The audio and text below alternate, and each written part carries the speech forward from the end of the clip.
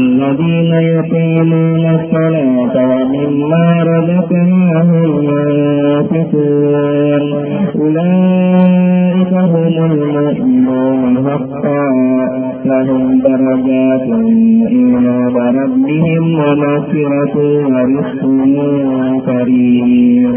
كما أخرجك ربك من بيتك بالحق وإن فريقا من المؤمنين لكارهون يجادلونك في الحق بعدما تبين كأنما يساقون إلى الناس وهم ينظرون وإذ قلتم الله إحدى الطائفتين أنها لكم وتودون أن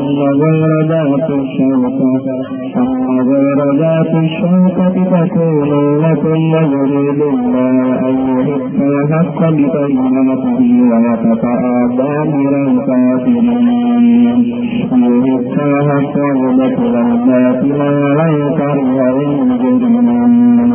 صدق الله العظيم. السلام عليكم ورحمة الله وبركاته.